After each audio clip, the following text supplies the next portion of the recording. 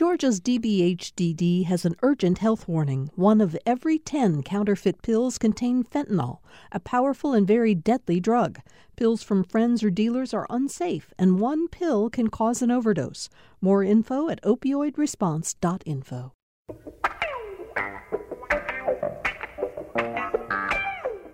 And so we come to the end of yet another week on Political Rewind. It is Friday, April 23rd, and we're very happy to welcome to our final show of the week the Speaker of the Georgia House, Representative David Ralston of Blue Ridge, who has served as the 73rd Speaker of the Georgia House of Representatives, has been in that job for more than a decade now. And under his leadership, Speaker Ralston has won praise from many for his balanced approach to any number of controversial bills that some people felt were extreme in nature. He has, of course, also been criticized for supporting measures that some have found to be troubling. Certainly, the election law this year has generated enormous controversy. But today on the show, we're going to give him a chance to talk about the election law, but also look at other important measures that have come through the legislature in this 2021 session. Let me start by saying, Mr. Speaker, we are always delighted when you accept our invitations to do Political Rewind, and thank you very much for being here today. Well, thank you, Bill. It's always good to be with you, and I'm very happy to be with Patricia Murphy this morning too. Yeah, did you want to? You can just go ahead and introduce her. I don't have. You could take over for a second. Patricia Murphy is with us. She, of course, is the. I don't want to put her job in jeopardy. Patricia Murphy, the newest member of the political reporting team at the AJC, but also the columnist whose column appears on Wednesdays and Sundays, the Political Insider. Patricia also oversees the political blog at ajc.com, including The Jolt, which is a terrific early morning summary of some of the most interesting news coming out of politics. Patricia, I said to the Speaker before the show went on the air that one of the things that made me, we're very glad the Speaker's been on the show on any number of occasions, but it was your column with him, the interview you did with him at the end of the session, that really sparked our interest in talking to him today. So actually, some of the things he said we'll get into during this conversation, but thank you for being here, Patricia. Well, thank you so much for having me, and it's great to be with Speaker Ralston. Listeners may not know this about him. Speaker Ralston is extremely accessible to the press when we're down at the Capitol.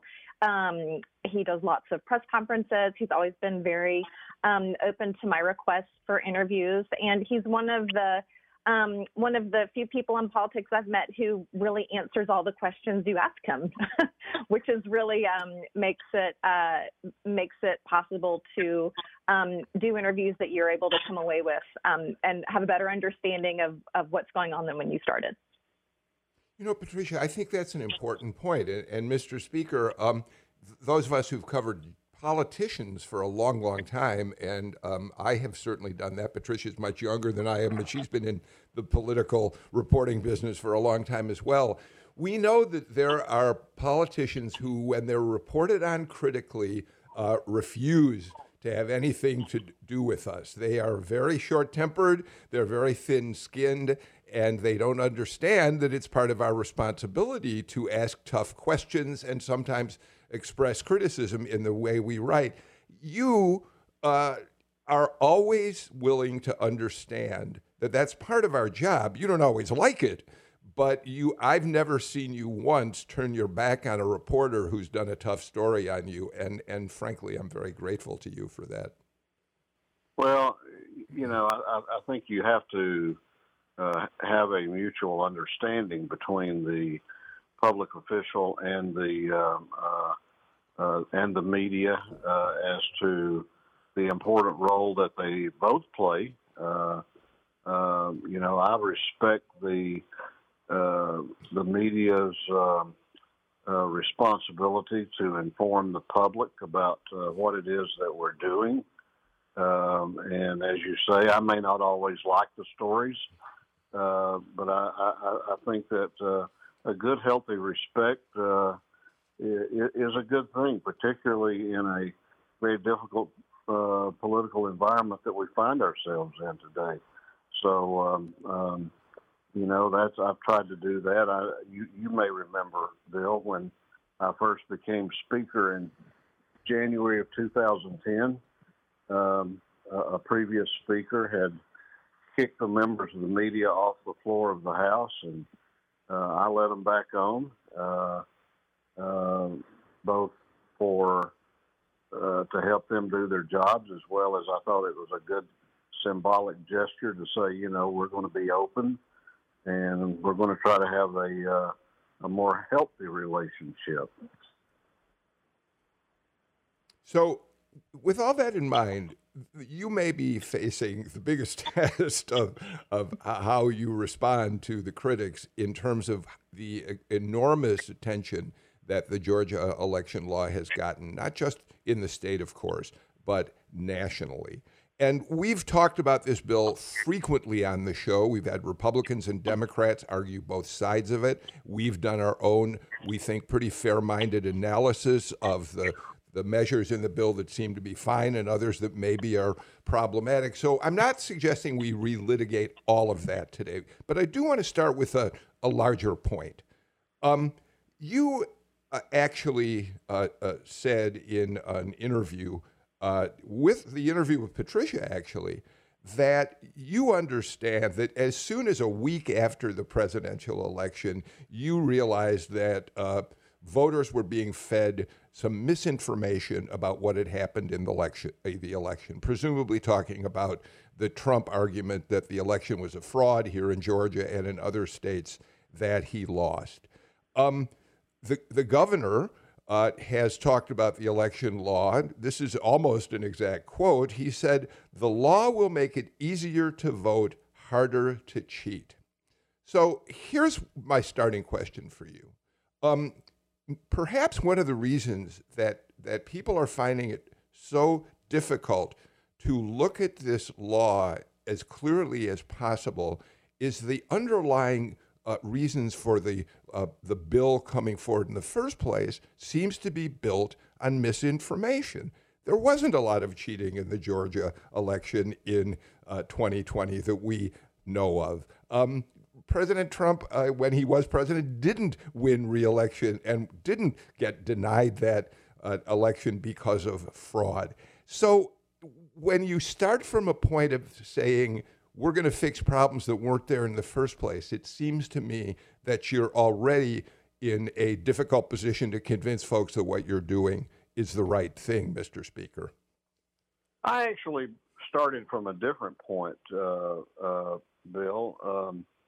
You may remember that I was calling out the Secretary of State as far back as March on some issues that I felt like were problematic, and in fact, even before that, when the governor and I had a respectful disagreement about jungle primaries, so the subject of the elections had been on my mind even way before November 4. Then we had the primaries, which I advocated very strongly that we push back from May until a later date to give us more time to prepare for having a primary literally in the middle of the pandemic, during the worst days of the pandemic.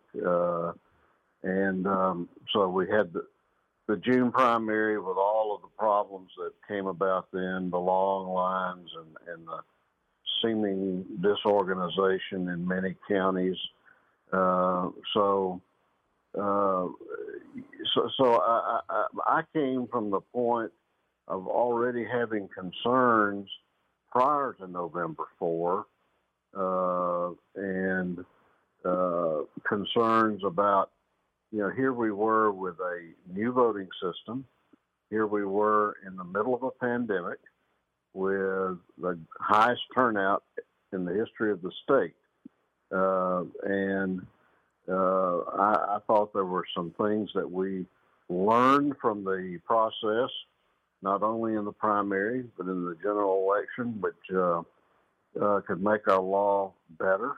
I wasn't responding so much to the allegations of stolen elections or fraud as I was, what can we do to make it better? You know, one of the things that gets lost in this whole discussion is that it is very, very common for us as a General Assembly to come in after every election and make tweaks in our election law. In fact, since 2003, we've made 53 bills having to do with elections law in Georgia have passed the General Assembly. So this was not some outlier of a bill that just came out of the blue because there was no precedent for it. So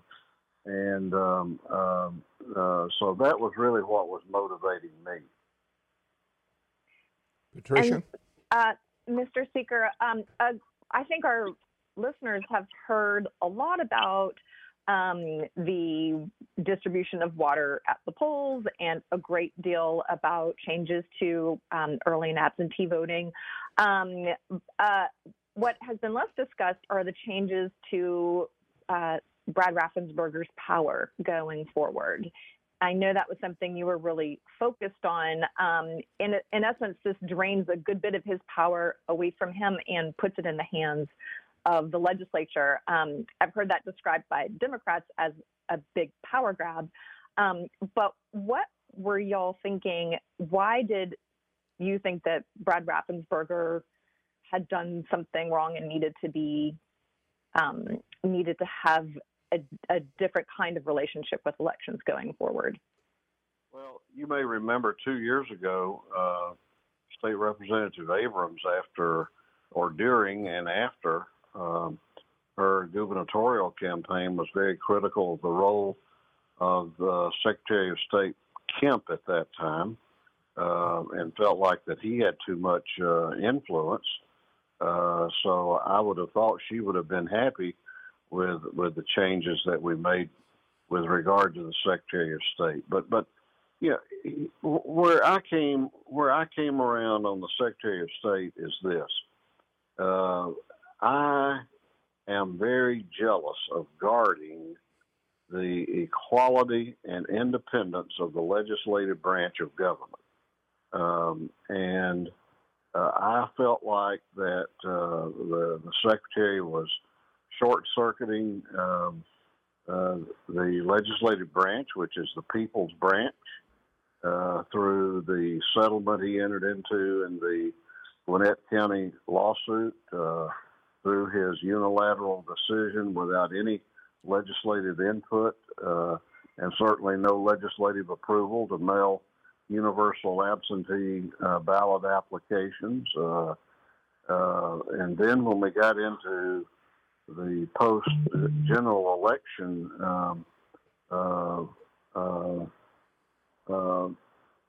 controversies, you know, the Senate had their hearings. They didn't conduct those hearings the way I would have conducted them, but, you know, I don't tell them what to do, and they don't tell me what to do. I asked our Governmental Affairs Committee under Chairman Shaw Blackman to convene his group and to run a very business-like, thoughtful, thorough process, and to start with the Secretary of State and give him and his office an opportunity to, right at the outset, to respond to some of the concerns that we had heard. And they chose to ignore our legislative hearings.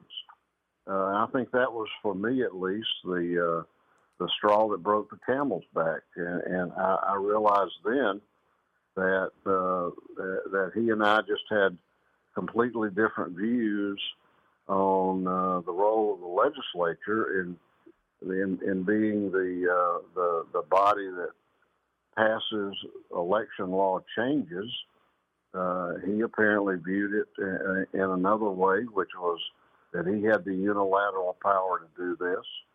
I could not accept that, and I thought that the changes we made were a responsible response to that.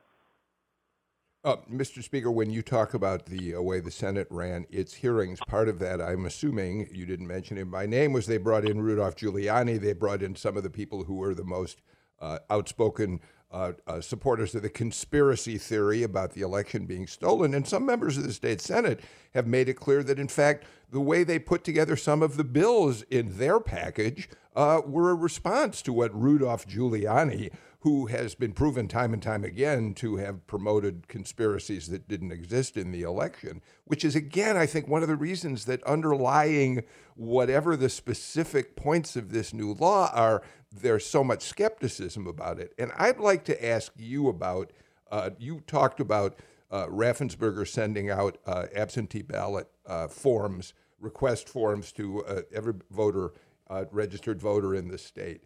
If this quote is not correct, then I will take your correction. But during an interview with an organization called Fetch Your News, a North Georgia news site, they quote you as saying that sending out ballots across, or ballot requests to everyone, is, quote, extremely devastating to Republicans and conservatives in Georgia. Every registered voter is going to get one of these. This will certainly drive up turnout. So if I may, shouldn't the goal of every elected official in the state be to drive up turnout as much as possible without regard to which party it favors? Shouldn't the goal be to win those increased number of voters through the policies you present, rather than hoping to reduce the number of voters who are out there? Yeah, I probably wasn't very artful in talking about the higher turnout. And hey, look, I'll be the first to acknowledge that. My point was that I felt like that it's just not the state's role to do this, and under the law that we passed, the state will be out of the business of doing that. However, political parties, special interest groups, and others will continue to have that ability if they choose to exercise it. But yeah, the goal is to have a high turnout. And look, we get charged sometimes with voter suppression, and I have to sort of laugh about that to myself because in 2018 we had the highest non-presidential election year turnout in the history of Georgia. In 2020 we had the highest turnout in a presidential election. So I tell people, if we're suppressing the vote or trying to suppress the vote, we're not doing a very good job at it.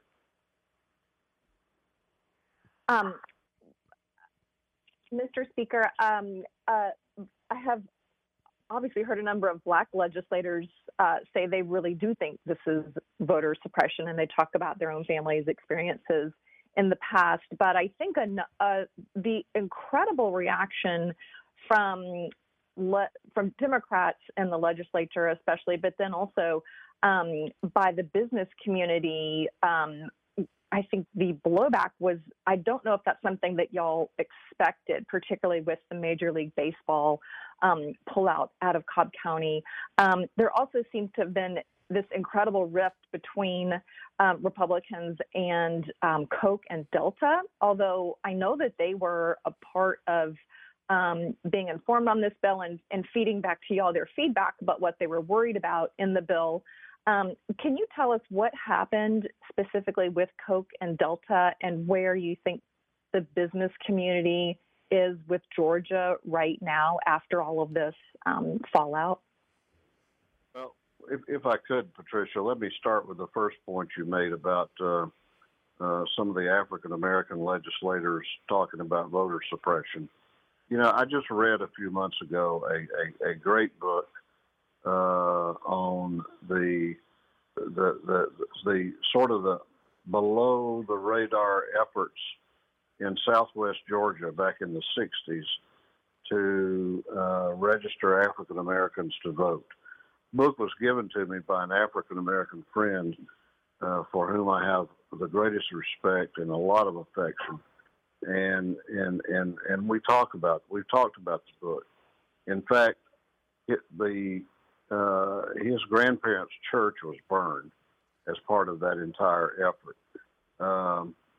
You know, the book made a real impression on me, and so I'm sensitive to charges of voter suppression, and don't take very kindly to it. Now, on the business community, yeah, I hear the discussion about, well, the business community has pushed back. Well, no, the business community hasn't, as a whole, pushed back. You've had Coca-Cola has had their statement. Delta had theirs. They were both at the table. Delta, in fact, had issued about a week before the second statement, a statement that was much more neutral and balanced. And then, for whatever reason, they decided to shift their position. And one of the great bits of timing in legislative history, they did that on the morning of day 40 of the General Assembly. I think I would have waited till the next day had I been them, but you know, they didn't ask my advice. But then you have companies like Home Depot and UPS and the Southern Company, the Metro Chamber. I went to the Metro Chamber. I've been to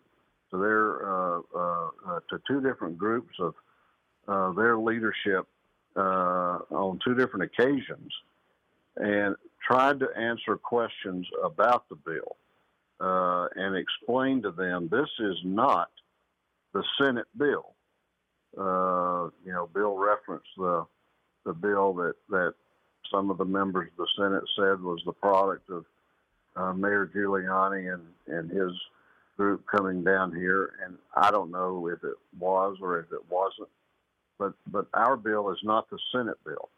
I think we've made some improvements that are much more fair, yet getting at the issue I thought we needed to get at.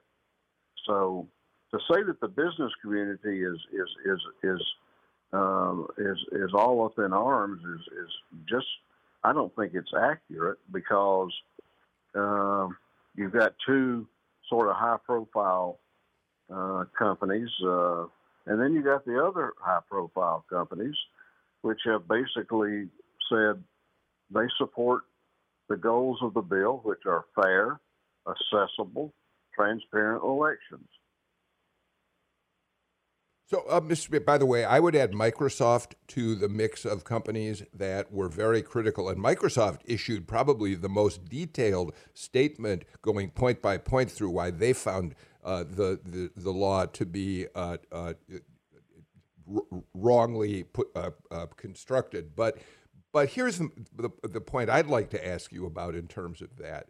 And by the way, Microsoft is important because they are putting together a big project here and are going to be a big employer in Metro Atlanta. But in any case, Mr. Speaker, whether there are a lot of companies or a few, both here in Georgia, because of the very strong and angry response Governor Kemp had to the Delta and Coca-Cola announcements, and then in Washington with Mitch McConnell also lashing out at businesses, it does suggest that there is a sudden strain in the relationship between at least some members of the business community and Republicans who you've always been pretty closely allied with one another. And I'm wondering about this.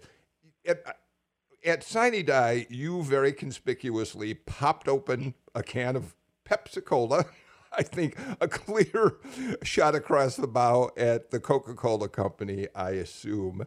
But I'm wondering in a larger way whether or not you believe that businesses have a perfect right to protest against legislation they feel is inappropriate. In Washington, Mitch McConnell had to eat his words after saying business shouldn't get involved in politics. And I think you, in fact, said something to the effect of they shouldn't bite the hand that feeds them. Well, first of all, the first time I'd had a Pepsi in probably 35 or 40 years, Bill, and they're really not.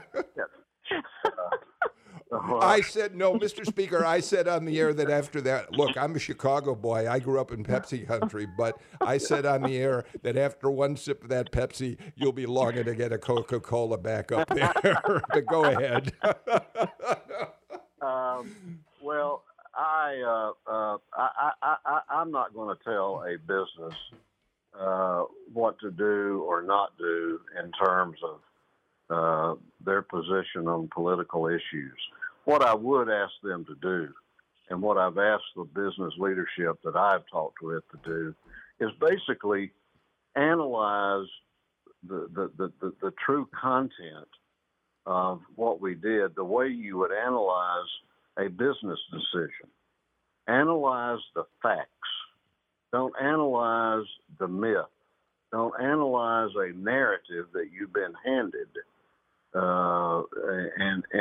But analyze exactly, what the bill does, and it should be an objective, fact-based decision.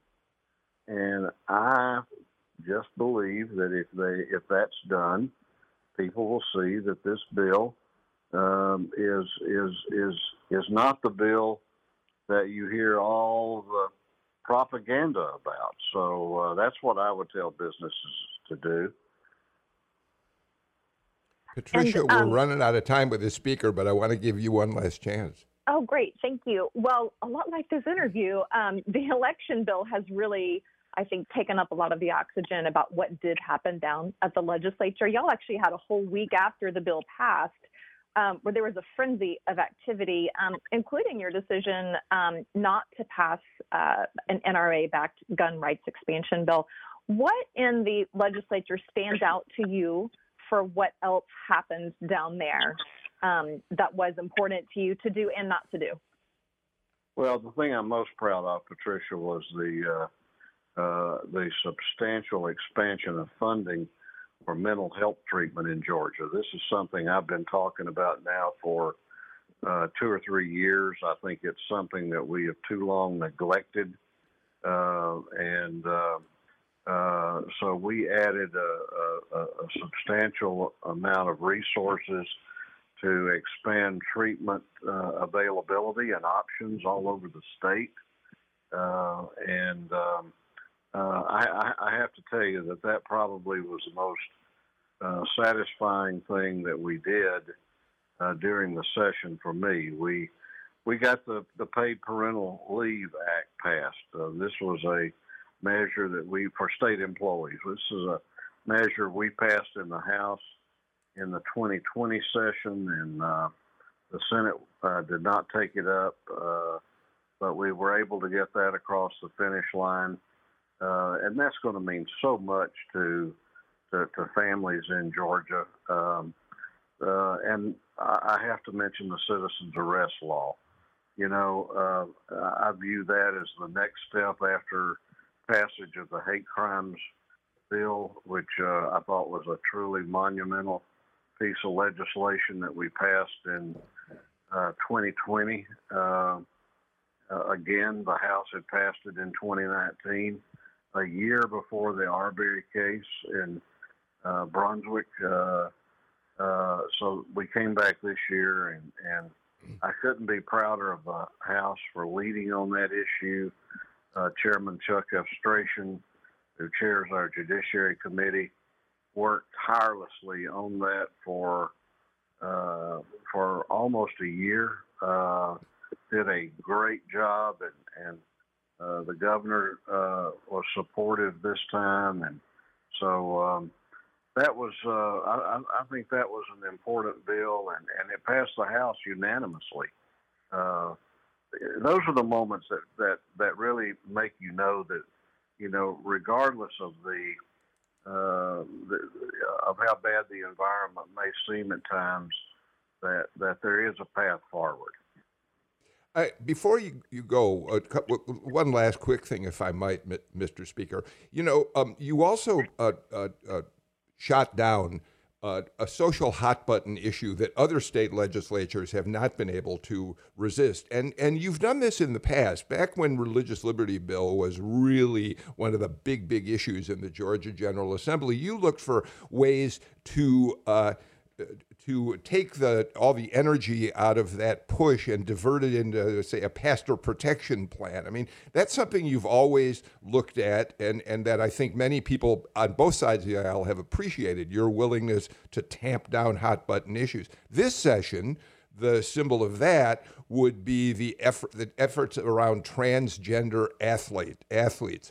Other state legislatures have passed these measures. We won't go into detail on them other than to say they essentially insist that a transgender athlete compete in the sex that person was born with.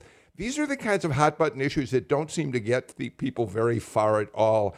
And you were able to knock that down this session as well. Well, sometimes we have issues that come along that are almost solutions in search of a problem, and I think we have to be very, very careful with those kind of measures. I have been very careful with those. And while it is true that, and let me throw in also that as I examined the issue, it appeared to me that we had plenty of adequate safeguards built into our local school systems, the Georgia High School Association, without us getting into a legislative debate, which would have been incredibly divisive. And Lord knows I didn't think we needed any more divisive issues this session. But you mentioned other states, and I keep up with what other states do, and two of the states that passed those were South Dakota and North Dakota. Mm-hmm. I think we can we can all agree those are pretty darn red states. And the governor of both states, Governor Nome, who appears to be a very conservative governor of South Dakota, vetoed the bill. Yesterday, Governor Burgum in North Dakota vetoed their bill. So I think there's a sort of a pause going on here. And I'm not sure that's a bad thing. That's a really important point you made. I was not aware of that, and I appreciate you bringing it up. All right, we got to let you go. We've taken more time than we said. Real quick, you're about to get a census report finally. When are you going to start it? When are we going to see a redistricting session, do you imagine, Mr. Speaker? When the frost is on the pumpkin, probably, Bill. I don't think you need to make plans to be at the Capitol in August, as we have traditionally been. I say that, but we've been delayed by the pandemic in terms of getting the census data, and so I don't know if we can start even during the month of October. I think it's, and I'm just speculating here because we don't have all the numbers Sure. that we need, but I'm thinking probably an early November beginning. Wow, that's really Patricia, after the break, we're going to talk about what that means to some of the election campaigns in 2022. David Ralston, thank you so very much for spending time with us today. I hope you're getting a chance to rest up a little bit after a hugely interesting and in some ways contentious session. It's always a pleasure to have you with us, Mr. Speaker. Thank you, Bill. I enjoyed being with you and enjoyed being with Patricia. We're going to take our first break of the show, and Patricia and I will be back in a moment. Thanks for listening to Political Rewind. If you like this show, you'll also like Georgia Today. It's a daily podcast from GPB News, bringing you compelling stories and in-depth reporting that you won't hear anywhere else. Join me, Peter Biello, for this quick and convenient way to get the best of GPB News' extensive coverage of the topics that matter to you, delivered directly to your device every weekday afternoon.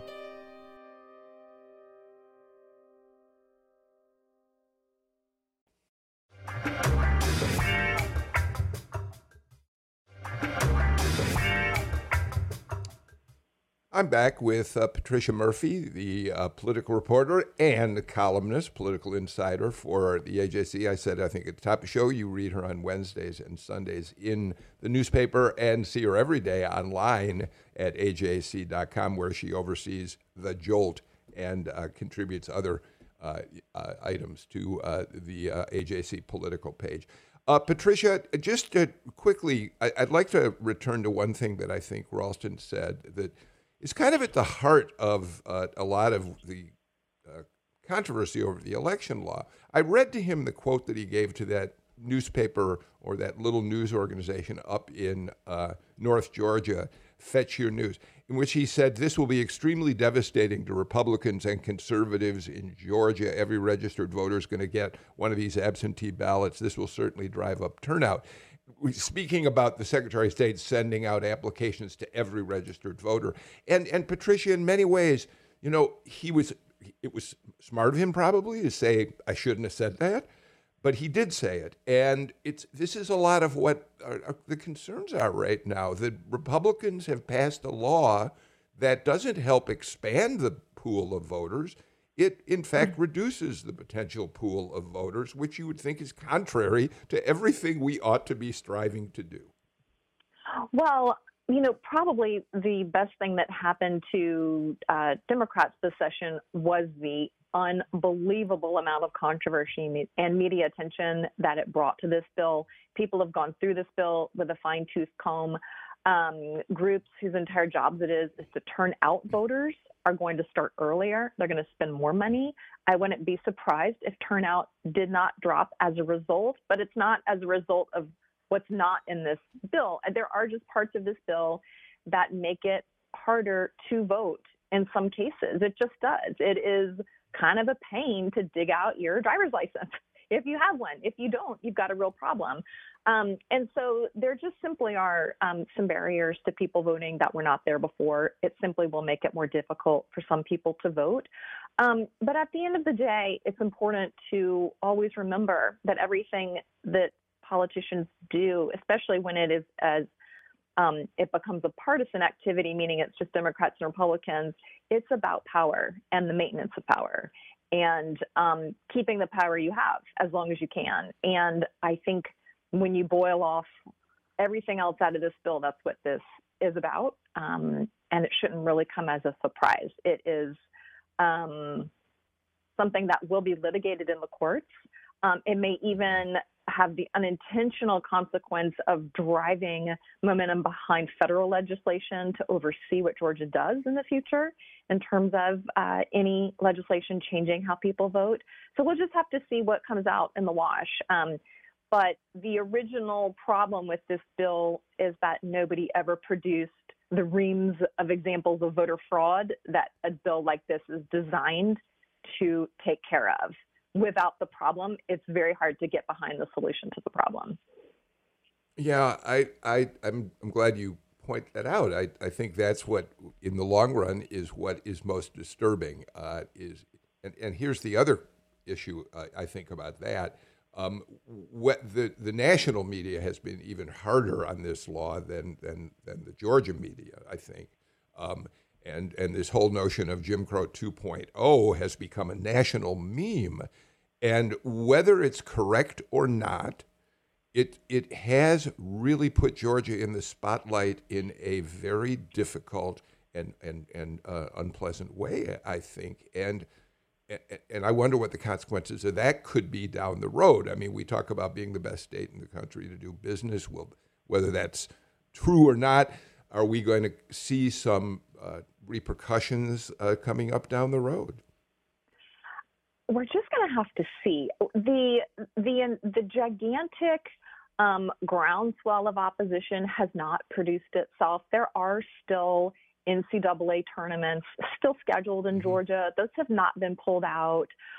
We have not heard of any business deals that were in the works or inked that have been pulled back. There have been some movie productions that have been pulled back, specifically a movie called Emancipation, which you simply cannot film in Georgia, given the political environment. So we'll just have to see what the business community really does do. A challenge for Republicans is that the most egregious parts of the bill that were proposed by the Senate and killed by the House, they just got so much oxygen. The idea of ending Sunday voting, which is very clearly targeting Black voters, that did not happen. I think Republicans paid the price for it anyway. The same with the idea of entirely eliminating no excuse absentee voting. That was a red line for Speaker Ralston. He said, no way, go back to the drawing board. That's not happening. Come up with something else. We're keeping no excuse absentee voting in Georgia. So there were these internal battles among Republicans that were very public and led to the perception of this bill that it is even more restrictive than it eventually became. But Speaker Ralston said when we were talking before, he was reading John Boehner's book, who was the Speaker of the House. And John Boehner has this saying that if you're a leader without followers, you're just taking a walk, meaning David Ralston has a caucus of some very conservative House members and some Republicans in swing districts who really rely on their base voters that knew they needed to pass a voting bill after everything that happened in 2020. They could not go home empty-handed. And so Ralston was really in a position, as was Governor Kemp. They have almost every one of their voters does not believe the election was valid. A majority of Republicans still believes it was stolen. Those are their voters. What do you do with that? How do you solve that problem? I think they chose to do it by passing a bill that wasn't as bad as it could have been, but we'll see. You know what? It's really interesting that you put John Boehner in the same sentence with David Ralston, and here's why. Based on just what you said, Boehner and then Paul Ryan after him, they had an impossible time trying to hold together the Republicans in the House because of the Freedom Caucus, first the Tea Partiers.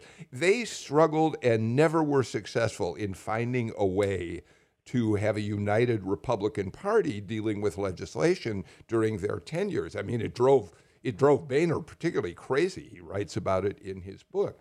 But Ralston has managed, even with some incredibly conservative members of the Republican caucus, to hold them together, and he has found a balance between supporting issues that have broader appeal to more moderate voters out there, as well as giving in to some of the most conservative leanings of his members.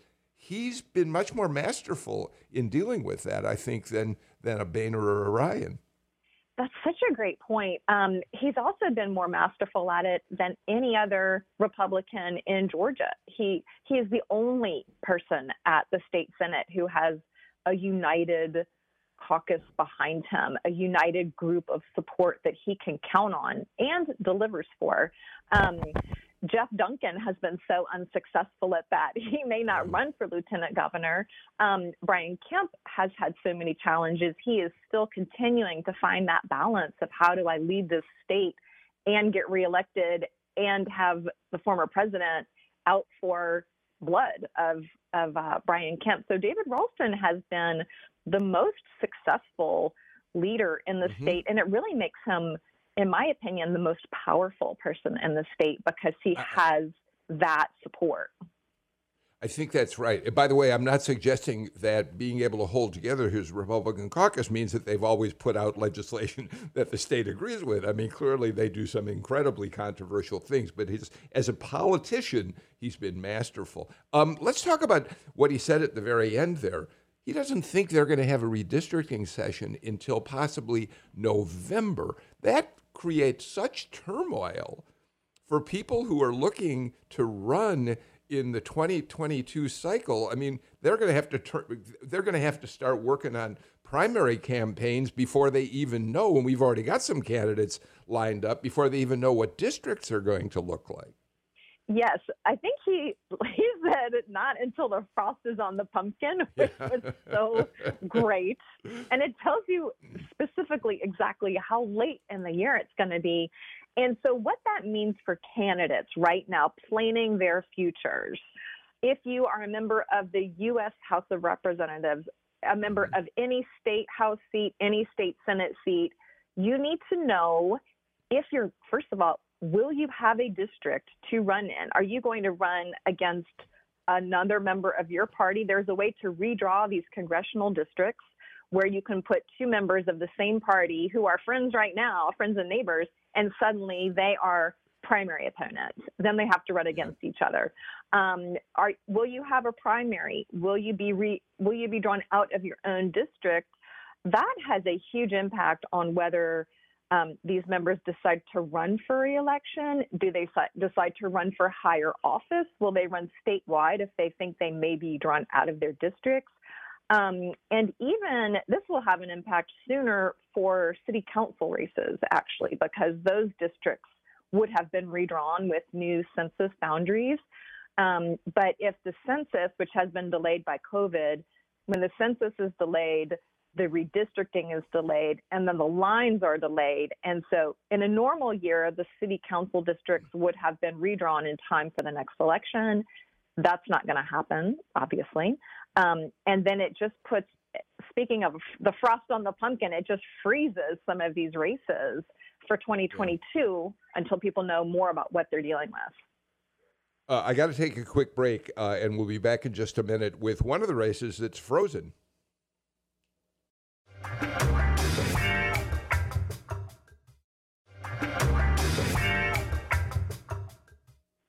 Patricia Murphy, we are really short on time, but I want to mention a couple of quick things. First of all, you've already posted your Sunday column online, and the headline of it is Why Justice for Black Men Will Be on the Ballot in 2022, and it's a piece in which you talk about response to the Derek Chauvin verdict and talk about the repercussions that might have. Sam, could we post a link to that on our social media? Great. Okay, another item, though, Patricia, it has to do with the great Herschel Walker.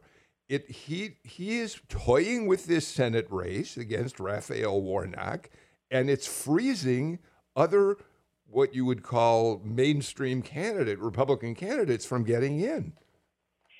Absolutely. Herschel Walker has been on Fox News as recently as this week, was asked by Sean Hannity, will you run for Senate? He said, I don't know, stay tuned. But he's been saying that for weeks and weeks. Typically, you would not take all that seriously. A former beloved football star who lives in Texas, by the way, you wouldn't take that all that seriously, other than the fact that Donald Trump has said Herschel Walker would be fantastic and that he should run for Senate and that he would support him if he did. In a Republican primary, the last thing anybody wants to do is get into a Republican primary already knowing that they're not going to have Donald Trump's support. The Georgia GOP is still Donald Trump's party, and going up against him before you've even started is nothing any smart politician is going to do, other than Brian Kemp, who's already the governor. He can't help it anyway. Yeah. So it's really frozen this U.S. Senate race. There are multiple members, Republican members of the House in Washington, are taking a hard look at that Senate race. They cannot make a move until Herschel Walker makes his intentions known. I think you quote Buddy Carter as one of them saying, "I'll run if Herschel Walker doesn't." Just as one example of a credible political force out there not being willing to jump in the race until he hears from Herschel Walker. So that's going to be fascinating to watch. Patricia, you and I have both covered first-time candidates over the years.